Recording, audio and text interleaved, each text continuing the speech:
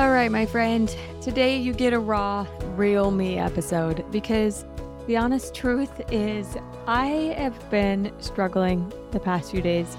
It's been such a roller coaster of just ups and downs, and I just don't have the brain to put together a good podcast outline. I've sat down to try so many times, and I just feel like today's a day I just get to push play and tell you thank you. Thank you for all of you who have reached out and supported me and told me that you're praying for me and shared your beautiful stories courageously, tapping into that grief in you, most of the time through tears, to share that you've experienced it too, or that you've experienced this struggle in your own way and offered your love and support in so many ways these past few days.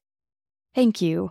And I just had to get on here and say that today because I just feel so grateful for your support and for the women of the world who are nurturing and loving in their own ways to so many of God's children. Eve was named the mother of all living even before she had a child. And this week, so many people, so many women have reached out to me offering their love and their nurturing, even though they aren't my mother. I'm not their child, but I have felt mothered. And I am so grateful for the wonderful women of this world who are willing to give that love, to give those prayers, to give that support through so many of our struggles. And I just had to get on here and say thank you. Whatever you're doing to add your light to this world, whether you reached out to me this week, whether you got up this morning and helped your children with whatever it was that they needed, or whether you're reaching out in your own way to serve and lift and share your light to the people around you. I've had some dark moments these past few weeks, and I'm so grateful for the light that has been shared with me. Thank you for sharing your light too. And if you are in a moment of darkness, if you are feeling like you can't do whatever it is that you normally can do, or you feel overwhelmed by the thought of trying to move forward and move past your grief or your struggle, it's also okay that it's hard and that you might need nurturing too. Please receive that. It's been hard for me this week. I'm not going to lie.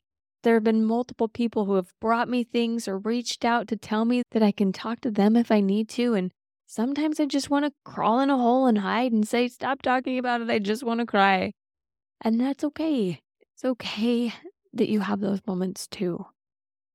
Please give yourself space to both receive and give light, because we all have it.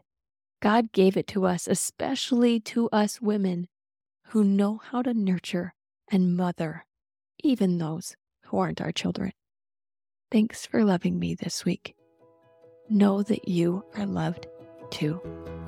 Have a blessed day, my friend.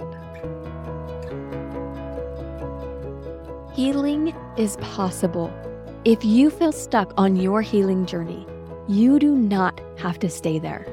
I've created an empowering quiz that helps you know exactly why you're stuck, what phase you're at in your healing journey, and gives you 3 simple things you can do right now to help you move forward. All you have to do is go to thelightcoach.com/quiz and take this free 5-minute quiz. I promise it will help you move forward and create that life of peace, hope, courage, and joy that you want to live. It simply starts by taking a quiz and seeing what's possible.